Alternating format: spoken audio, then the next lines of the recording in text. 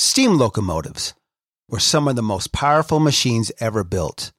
They pulled trains that fueled our imagination. They represented vision, collaboration, ingenuity, customer service, and extraordinary human achievement. But in order to get to their destination, it took someone guiding them through a series of switches in order to get to the main line. Just like leaders today, it takes someone directing them down the right path in order to get to their destination. Welcome to Mainline Executive Coaching ACT, which stands for And Cultural Transformation, hosted by Master Certified Intelligent Leadership Executive Coaches Michael Bailey and Rich Barron, with over 50 years of successful cultural transformation and quantum leadership development between them. Once again, thanks for joining us and enjoy today's show. Mainline Executive Coaching, ACT. We are here, you're there. Together, we're going to make this thing happen today. We have got a fantastic discussion for you today. This is my partner here, Rich Barron. I'm Michael Bailey. And Mainline Executive Coaching, ACT, and Action and Cultural Transformation. What about all that? What makes that happen? What makes that possible? Lots of times, Rich, people think because they've started a business or they've got a degree or several degrees or they've got certifications and they've got a whole lot of stuff that they've done and they've gone through, right? Yep. So they're really good at their jobs. They can be really good at their jobs, or at least indicate that they can be really good at their jobs. And they think because of that, there's this strange kind of mystical entitlement. Now that I can do this, I got this job, this business, I have magically transformed myself into a leader. I mean, not just a leader, a great leader. Because I got all the tips. I got the degrees. Yep. Not realizing that just because you got those skills over there and you got the documents and all that kind of stuff, that does not set you up or position you to be a leader. No. Not by any stretch of the imagination.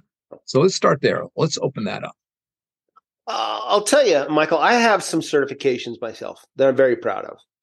I have degrees. I have a certification. Matter of fact, I have one certification. It's actually Certified Healthcare Leader certification through Purdue University and IAHCSM mission.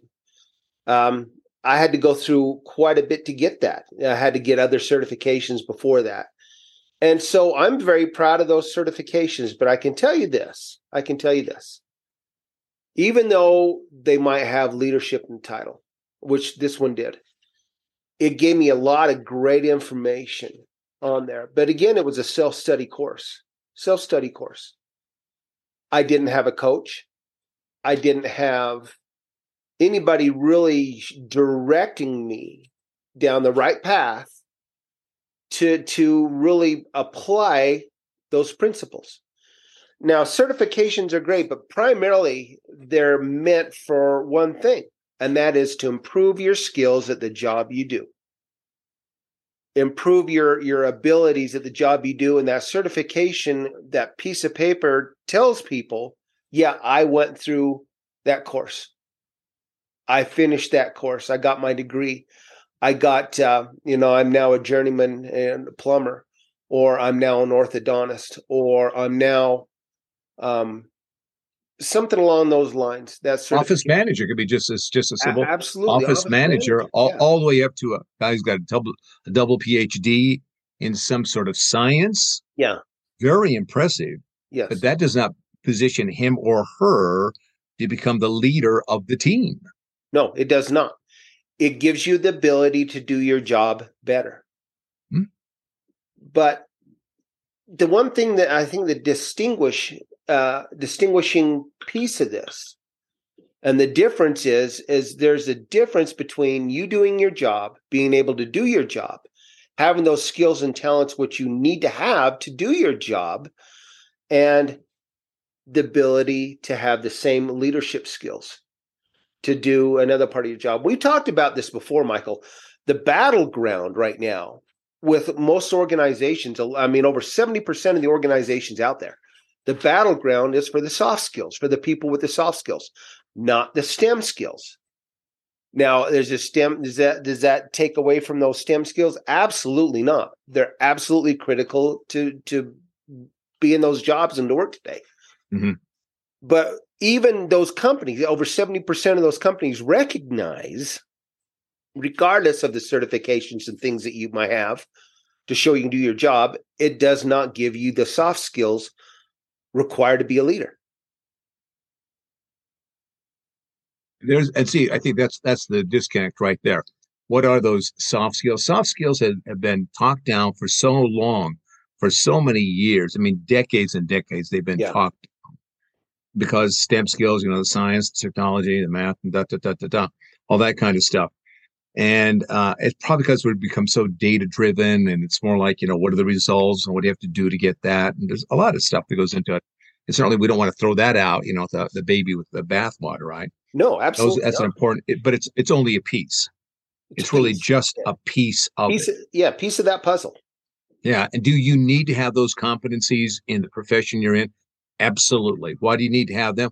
Well, it shows the others around you that you are competent, that you do know what it is that you're doing, that you can create the results or get the things done that your skills, your training has given you to do. That's a piece of the pie. But beyond that, there is all this other stuff about what is it you're bringing to what? Be able to create a vision, to bring a team together, to get a discussions going, to build relationships, to get able to think outside of the box, be able to think with critical thinking, to be able to employ all these different leadership skills in a way that not are just there, but are synergistic. That's the key thing. That's what we talk about with our leadership maps. You've got to be able to do these things in a way that's synergistic, that work for you, and then engage your team at a level that they can increase their performance working individually, and also working together. Yes. So now we've got the team working together for the purpose, the mission, the objectives of the organization. That sounds simple, but it is a challenge. It is difficult. And if you don't understand what those skills are and how they work within you specifically and how to bring them about in the organization that you're working with, it can be just an old-fashioned kick in the head by a mule. And we know that statistically. Yes. 75% of leaders out there are struggling. They're suffering. They're driving themselves crazy. They're driving their employees crazy, the people that they work with. Yes. They're driving them crazy. And it's just because they don't know how it works. And so they thrash about with the kind of, I think I do know. Because, why? Because I've got all these certifications. Yes. I got all these degrees. And, to add to that, Michael, there's a lot of organizations. I mean, I would say that the vast majority of organizations out there tapping these new emerging leaders to be in new supervisory roles, new management roles, simply because they were a great individual employee. They might have, on paper, they've got these degrees. On paper, they've got, the certifications or whatever may have been provided by the organization and whatever they're doing. And so they tap these people to become these managers, supervisors, put them in leadership roles that should have leadership abilities. And what are we seeing happen? We're seeing leadership turnover in all organizations is incredibly high right now. Very Why high. do they tap them? Here's the question. Let's back the story up even great, more. Yeah, they're probably good employees to begin with. They're great employees. And that's kind of the hallmark. If they're a great employee, that might indicate that they're invested in the company. Yes, they're invested in the job. They're invested in doing what it is that they do well. However, I think if you step it back one more, they're tapping those people because they're desperate. They're not really sure what it is they're looking for. Right. And they do not have a leadership pipeline. They don't have a leadership. They don't even have a leadership. How do we develop leadership? We don't even understand the basic principles of developing leadership. How does that actually work? That's because we talked about this before. It's maybe not even an understanding, but it's an assumption that a title makes you a leader. I'm in this role. I have this role as whatever it might be, HR or director or whatever it is. Therefore, I'm a leader. And so therefore, if I tap these guys that have been great employees for me, individual contributing employees, they in turn are going to become great leaders. I think it's assumption, and we talked about this. Title makes you a leader, and that's not the case. It does not bestow leadership upon you. Although being in a title, being in that leadership position, you need to have those leadership skills, but it does not naturally bestow those upon you.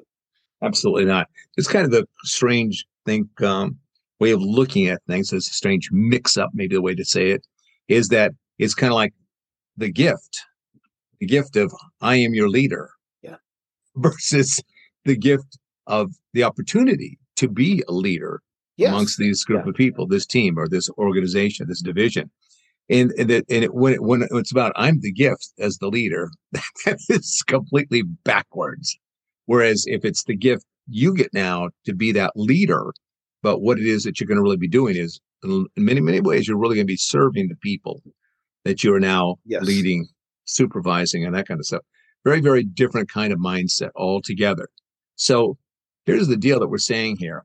Don't get caught up in all that when you've got great education, great certifications, great training and all that stuff in what it is that you do. That is a piece of the pie. But another part of the pie, which is huge, is training and understanding what leadership actually is, the knowledge base, then the specifics of the principles of how that actually works, then getting you engaged and practicing those principles and those behaviors based upon who you naturally are, your potential, your natural talents as a leader, and engaging in that way that really makes you become authentic in your leadership position. Yes. Without all those pieces there, you're just going to be thrashing around in the alligators and in the swamp and just wondering, how did I ever get here? And you're going to probably take it out either on yourself, you're going to take it out on others, or you'll take it out on both just because you don't know, and you don't know that you don't know, and you don't know what to do. Right. That's where we can come in and help and get that thing turned around. Absolutely. This reminds me of a conversation we had with a young gal down at a kind of a festival that we went to that was put on at the Silicon Slopes here in Utah. Okay. And we met this young gal there, and she started talking to us, and we introduced ourselves. And remember what she said? The best investment I ever made in myself was to get an executive coach. Mm-hmm. Best investment I ever made in myself. And so I would say this to anybody who's listening, you people that want to get in these leadership roles, supervisory roles, management roles, you want to run your own business, whatever that is, man, chase your dreams. Go for it. Don't stop. Do everything, all those certifications you need to do to learn how to do your job, but do not forget and do not assume that it's just the leadership part's going to come naturally. I'm going to tell you, the best investment you can make for yourself, if you striving or wanting to become, manager, supervisor, director, C-level, whatever that may be, is to get a good coach and get some good leadership development skills along with those other certifications. Because when you get there, you're going to need them all. You're going to need to pull every one of those tricks out of your bag and use them all. Yeah, but if you're not, if you reach into that bag and you're missing one of those tricks that you need, say the soft skills, the leadership skills, you're really going to struggle. And they're not tricks. I know what you really mean. You mean skills. Absolutely. You mean that abilities. bag of skills, whatever you want to call it. Yeah. And the part about that is this too. Understand, folks, understand this. If you don't have in place, and it's a hard thing to describe, we talk about the core of your leadership. In some ways, what we're really talking about is this combination of having the heart of a leader. Yeah. You got to have the heart of a leader, which brings that kind of that emotional prowess to endure, to persevere, to struggle through difficult times, to see the future, to see how we're going to go through that, and how to get the team through that as well. The other part of it is having the mind of the leader. And that whole intellectual paradigm, or those paradigms that we help you with developing in terms of understanding you as a leader, and what are those practices, those skills that you've got.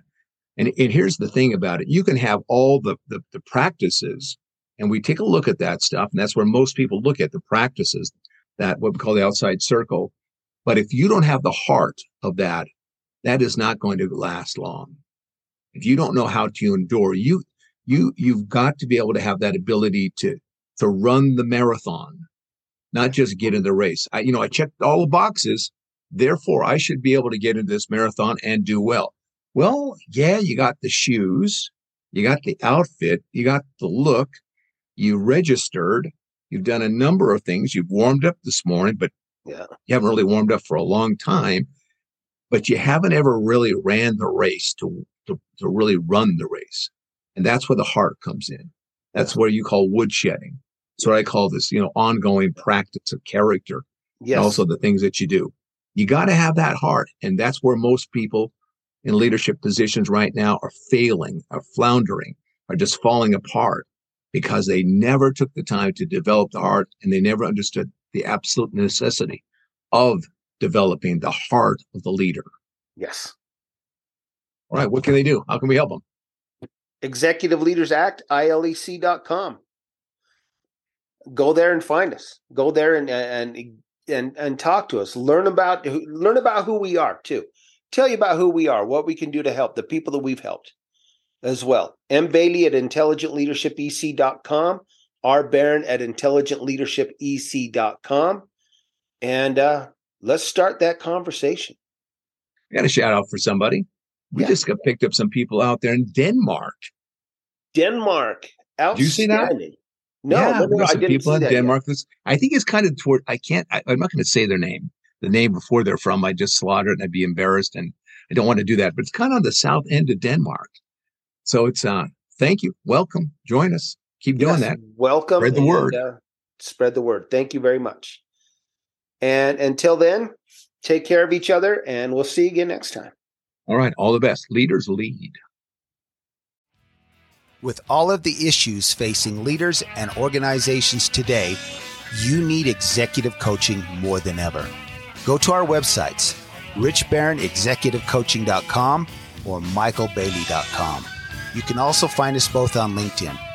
Reach out to us and let's sit down and find out just how bright your future can be with executive coaching.